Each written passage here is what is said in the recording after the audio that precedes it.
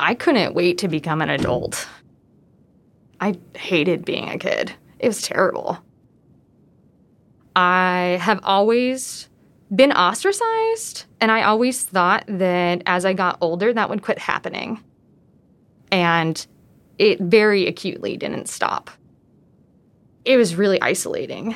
And I think part of what was going on is that I grew up in these really remote areas. I grew up on commercial gold mining camps when I was a kid. So we'd live in these super remote areas. There'd be tons of big, giant, burly men and women walking around. Heavy machinery and equipment and loud noises and chemicals and all this different stuff going on all the time. And so that's kind of what I grew up around.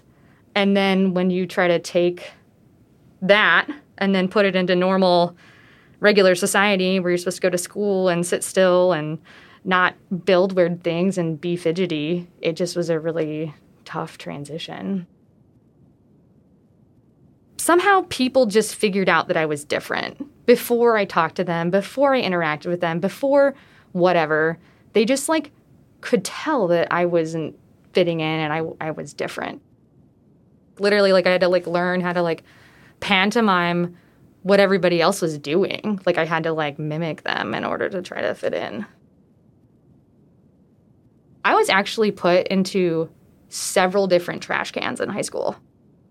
Have you ever heard of somebody actually having that done to them? I was bullied every day. People called me transgender. They called me trans man. They called me a lesbian. They said I was a dyke. I mean, it was every single day. They brainwashed me into thinking that I wasn't a person. Feeling that as a kid and getting older and older and it seeming like it was never going to end was really disheartening. It's not easy. Human interactions are very, very difficult for me. I don't understand how people make decisions. I don't understand what drives them to do what they do. It's just kind of like the pain of existence, you know what I mean? Tree Trunks, as I'm going to call her, we went to high school with each other, and I don't remember speaking to her once in high school. We were in very different circles. I met her at a party. She was roller skating inside, and she was just this tall, beautiful, blonde, electrifying woman who got to live this lifestyle that was just nuts. She would get drunk, and she would make plane reservations to the Himalayas. She would do all sorts of shit like that all the time. Just randomly, arbitrarily decide to fly to Mexico and she just lived this incredible whirlwind life that was just so desirable for somebody who didn't want to do society things.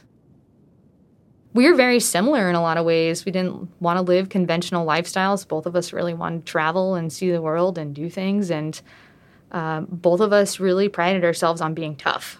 And so she was the one who actually approached me and was like, we should be friends, So it's pretty hard to turn somebody down. I just hadn't had somebody seem so interested in me and seem so invested in me without me actively trying to get their interest or trying to, actively be friends. I would pick people and be like, I'm going to make that person my friend. And she just always spoke about Alaska so passionately, and she loved it so much. Everybody just absolutely loved her and would fall over themselves. She's just beloved by everyone. Everybody just was falling over themselves. Men and women both just wanted to be her friend or her partner or whatever.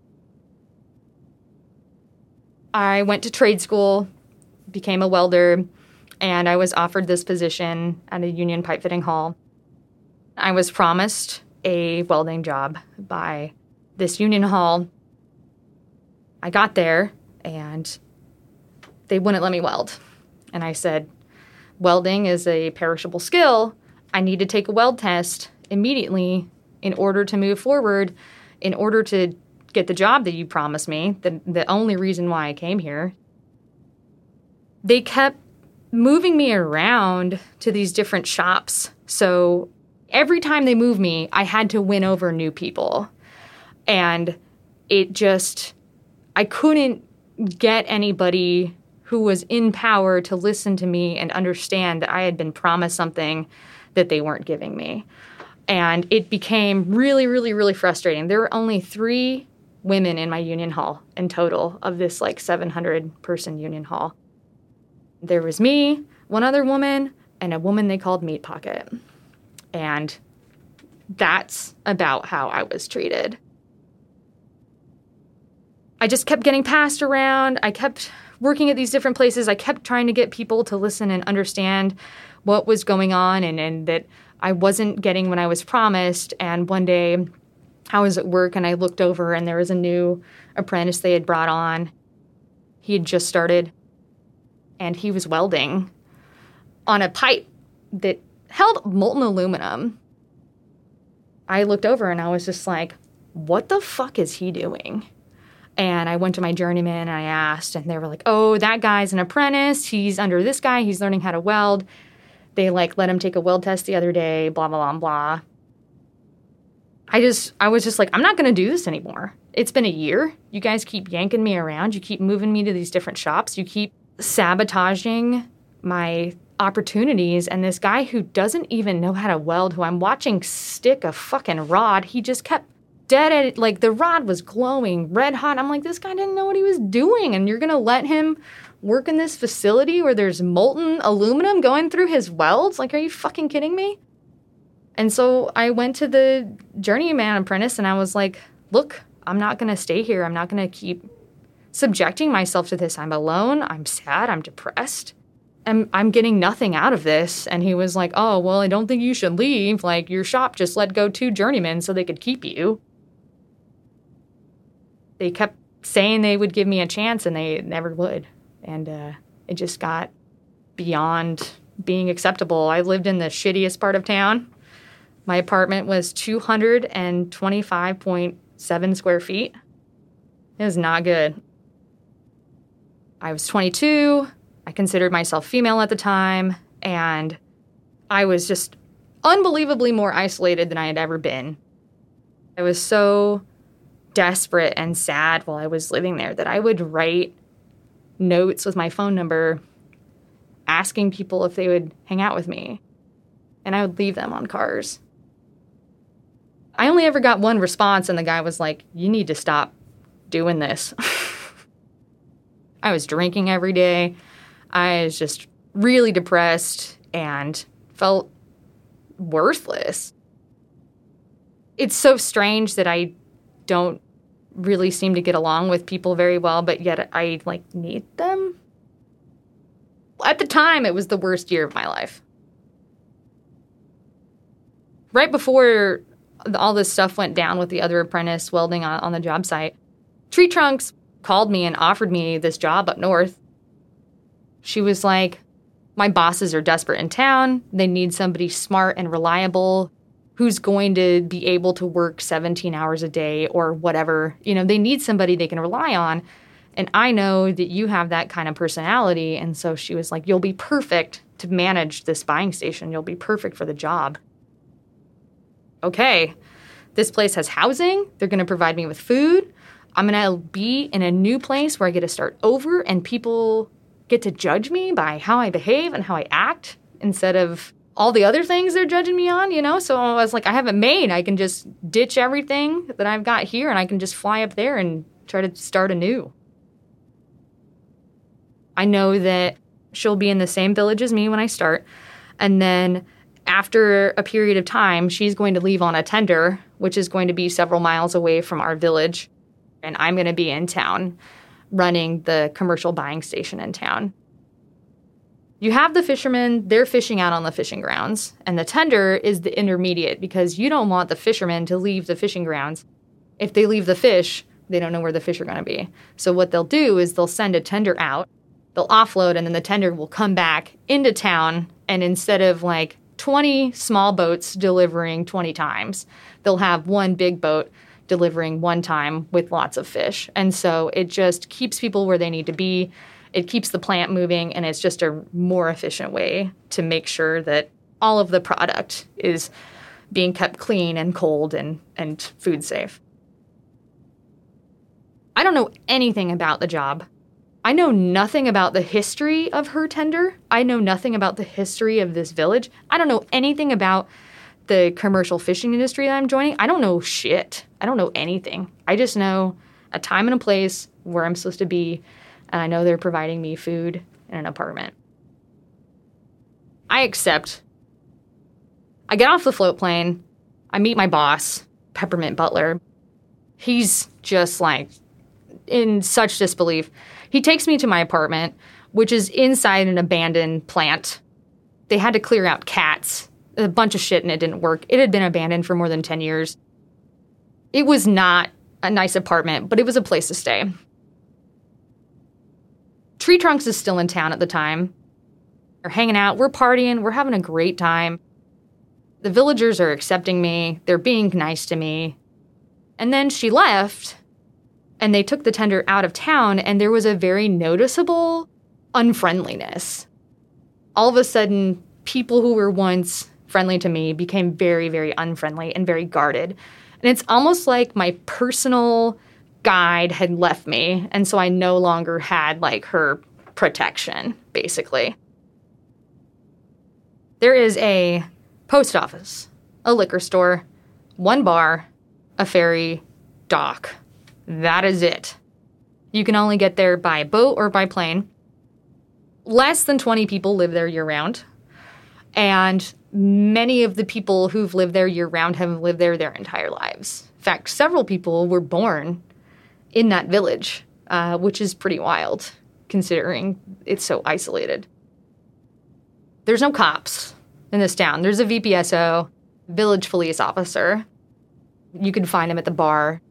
He was usually a drunk. This town was built in the early 1900s, and what people used to do then is they used to just throw their trash off the dock. There were all these different ladders that went down off the boardwalk.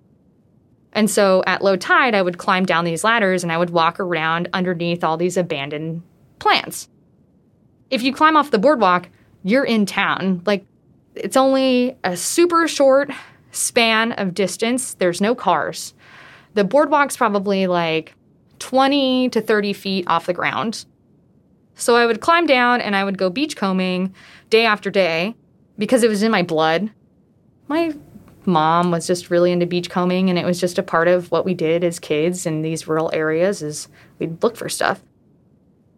People could always see me. I was never hiding from anybody. I was never trying to be shady. I was never trying to do anything malicious. Everyone could see me. I was very visible. And one day I was down there, and the local electrician saw me. He was like, "Hey, what are you doing down there? You know, what are you doing? You stealing copper?" And I was like, "Copper? What do you mean?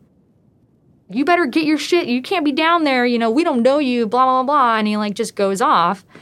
And I yelled back at him, and I'm like, "Do I look like I'm holding any fucking copper? Where the fuck am I going to get rid of that?" The next day, Princess Bubblegum calls me, and she's sitting on the dock, and she's crying.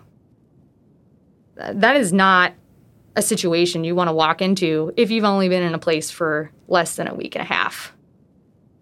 She's holding this piece of paper, and she, like, looks up at me, and she was like, "This was written today and placed in every mailbox in our village."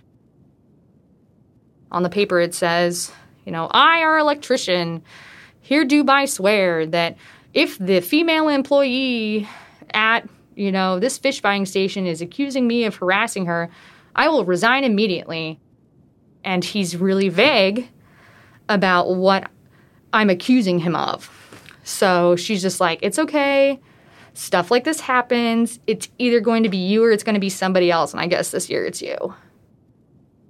She was like, "Just go home and try to collect your thoughts, and we'll come up with a game plan, and then we'll deal with this." So I was like, okay. I didn't have a basic understanding of the village, whereas the person who brought me to Alaska had a very acute understanding. She had family members who lived in the area. She had been there many, many times as a child, as an adult. She could have said, "Hey, the villagers are, like, really particular, and, like, they're not really super keen on new, strange people. You know, maybe you shouldn't go beachcombing and do stuff until you've like established some kind of relationship with them. They're not going to let you do whatever you want because they feel like you're invading their space. So she could have told me. We were several miles apart, sending notes back and forth. When we could, we would occasionally talk on the phone. Cell phone service was really, really poor there. Everybody up there uses landlines. And so sometimes I would try to call out there and talk to her. And what was really crazy is that all of the information that I was giving her, she was actively using against me. A little time goes past. Princess Bubblegum calls me again. I show up. She's crying even harder this time. This time she will not let me see the paper. She will not hand it to me. She folds it up and like wads it up and I was like, what is that? Another anonymous person got the first letter, was super upset by it, and decided to write a second letter and print it off and put it in every mailbox in town. That's when people started being really, really aggressive towards me and upset and were under the impression that I was accusing, you know, the local electrician of sexual harassment, which is not the case. That day, the woman who I now know to have written the letter came up to me while I was by myself, spit in my face, and she said a bunch of vulgarities. I ended up calling my bosses and telling them about this, and they were like, okay, it's way too hot for you here right now. We're going to send you out to the tender, and you're going to go stay out there until we actually have to start buying fish. And then when we need you, we'll bring you back into town. Tree Trunks was so sympathetic. She was like, oh my God, I had no idea this would happen. It was just really bizarre to find out, like, almost a year later that she was actively turning not only the villagers in town against me, but the fishermen as well. And so it was just so crazy because I would talk to her on the phone and I'd be like, hey, how's it going? Like, a bunch of crazy shit just happened in town. I just had a lady spit in my face, you know? What's going on out there? And so I would tell her all this information, and she just chose to destroy me instead, you know? And it was just like, I just would have never thought in a million years that she was the one doing this. I just assumed that it was other people around her or other fishermen or whatever. Looking back now on her reaction and everything that she said to me, it was just like so fake. It was just so staged. It's like, of course you fucking knew. Of course you knew this shit was going to happen. So I come back into town. Pretty soon I was trained to take over a lot of the mechanical aspects of the buying station. And so I was spending lots and lots of time up at night making sure that equipment was running. And so pretty soon I was buying fish during the day and then not sleeping at night, running all this equipment. I started hallucinating on a regular basis. And at the time, I didn't know that I had schizophrenia. With all stereotypes, there's always this like really prominent single idea. And I think the thing about schizophrenia is that people need to know is that it's a massive spectrum. I had been having hallucinations and the like since I was about 16. However, this was the first time where it was like sustained. Whereas, you know, you see lots of homeless people who act really strangely. Well, if you're homeless and you don't have shelter and you're not comfortable and you don't feel safe and you don't know who's around you, no shit, you're gonna fucking... That's exactly how I felt. I mean, it makes sense that these people would be in these sustained episodes because they don't know what's going on around them. If you constantly feel like you're in danger, you can't relax. Your guard has to be up. It just became a living nightmarish hellscape. You know, I just, as an untreated schizophrenic, being in these conditions, you know, it just kept getting worse and worse and worse. My body feels emotions entirely. It's a whole body thing. If I feel sick to my stomach, that usually means I have anxiety or something. Like when I was under these conditions, I'm just so physically sick all the time. I was like throwing up. I mean, if you're hallucinating and you like don't understand what's happening to you, it's one of the most disturbing things. I became so paranoid and so afraid that someone was going to come into my apartment and murder me that only after being there for about 4 weeks, I quit sleeping on my bed because my room had one door and then a window to the outside, but it was up several stories. And I was like, I can't escape. If someone comes in here, I'm not going to be able to get away with them. So what I did is I took some couch cushions and I started sleeping in the living room. Not a single goddamn person who came to my apartment the entire summer asked me, why is there like sleeping stuff on the ground? Like nobody said anything to me. I ended up sleeping on the floor for 3 months. I was that afraid. And then when I would go to work, I just became so paranoid. I spent a lot of time there by myself because there was no need to have everybody there if nothing was going on. Every time I would go to like look out one of the open doorways or whatever, I would always stand like 20 or 30 feet away from the entrance because I knew someone could sneak up behind me. There's lots of loud equipment. They could shove me out the door. And because there are no cops in this place, someone could kill me and then there would never be an investigation. No one would know. It would look like an accident. I mean, I just like devolved. I worked up on a dock. And so I would look down at the fishermen beneath me and I would see myself fall and hit every last thing on the way down. There's lots of rigging on these boats. There's all sorts of steel poles. It would be daylight and I would be sitting in a room where there was like plenty of really good light and I would just all of a sudden start having these like shadows that would come into my vision. There was a guy that followed me around, a big kind of shapeless, black, smoky, like ethereal kind of, I don't know, just shapeless, smoky guy with red eyes. And he would kind of follow me around when I was in town. One day, Princess Bubblegum calls, and she was like, I just want to tell you that I have received 4 different phone calls tonight that have told me that you're having an affair with Peppermint Butler. And I was like, really?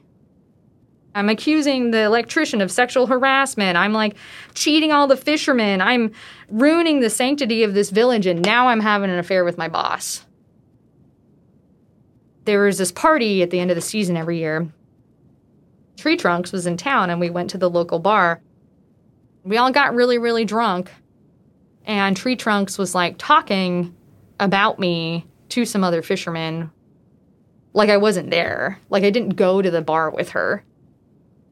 And that was like the first time I like had any idea that it was her, doing this stuff and actively orchestrating these things.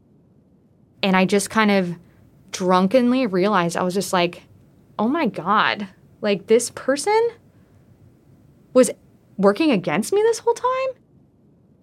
And I was so drunk that I had to walk home holding the side of the rail. That I was sobbing, I was crying, and one of the guys in the bar ended up following me. He worked on a rival tender, and he was like, hey, I know this is really weird that I followed you, but you seem really in distress, and I just want you to talk to me about what's been going on.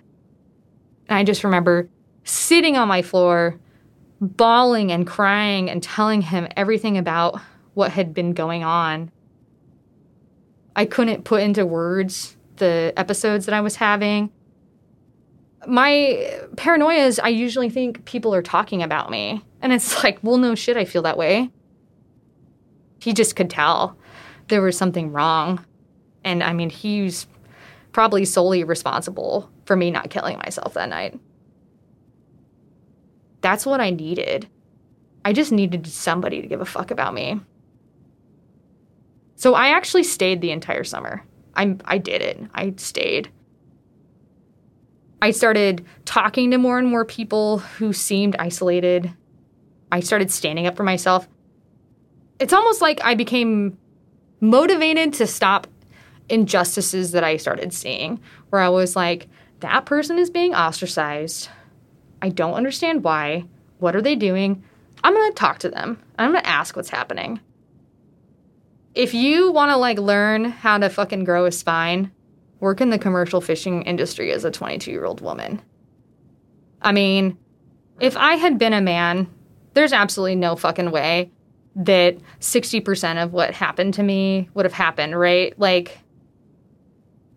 remember people coming to the ice shoot and they climb up the ladder and they're like, "Where's the manager?" And I'm like, "Hello." They're like, "Never mind, I want to talk to the guy who signs my tickets." Hello. I want to talk to the guy who writes my check. Hello again. Oh, no, I want to talk to the person who runs the ice shoot. Yes, it's me. There's nobody else. And they're like, "No, I need to talk to the maintenance guy who's running this place and who's working with the contained ammonia system and yada, yada, yada." And I'd be like, "Still me, sir." And it's just they constantly were trying to get to a man that first season. They were trying to get around me. I realized that no matter what, people are going to underestimate me because of my appearance and my look and my gender or whatever. It's just going to happen. I'm not going to change my appearance. I'm going to maintain what I'm doing. I still work in the commercial fishing industry. I'm an engineer. I love it. It's my favorite thing to do. I love living up north. I love most of the people. I'm going to ride the commercial fishing industry out until it collapses, which is going to be inevitable. Even though the beginnings were really, really awful and really horrendous, it's still a place that I intend on owning a house someday. It's mine. It's my village.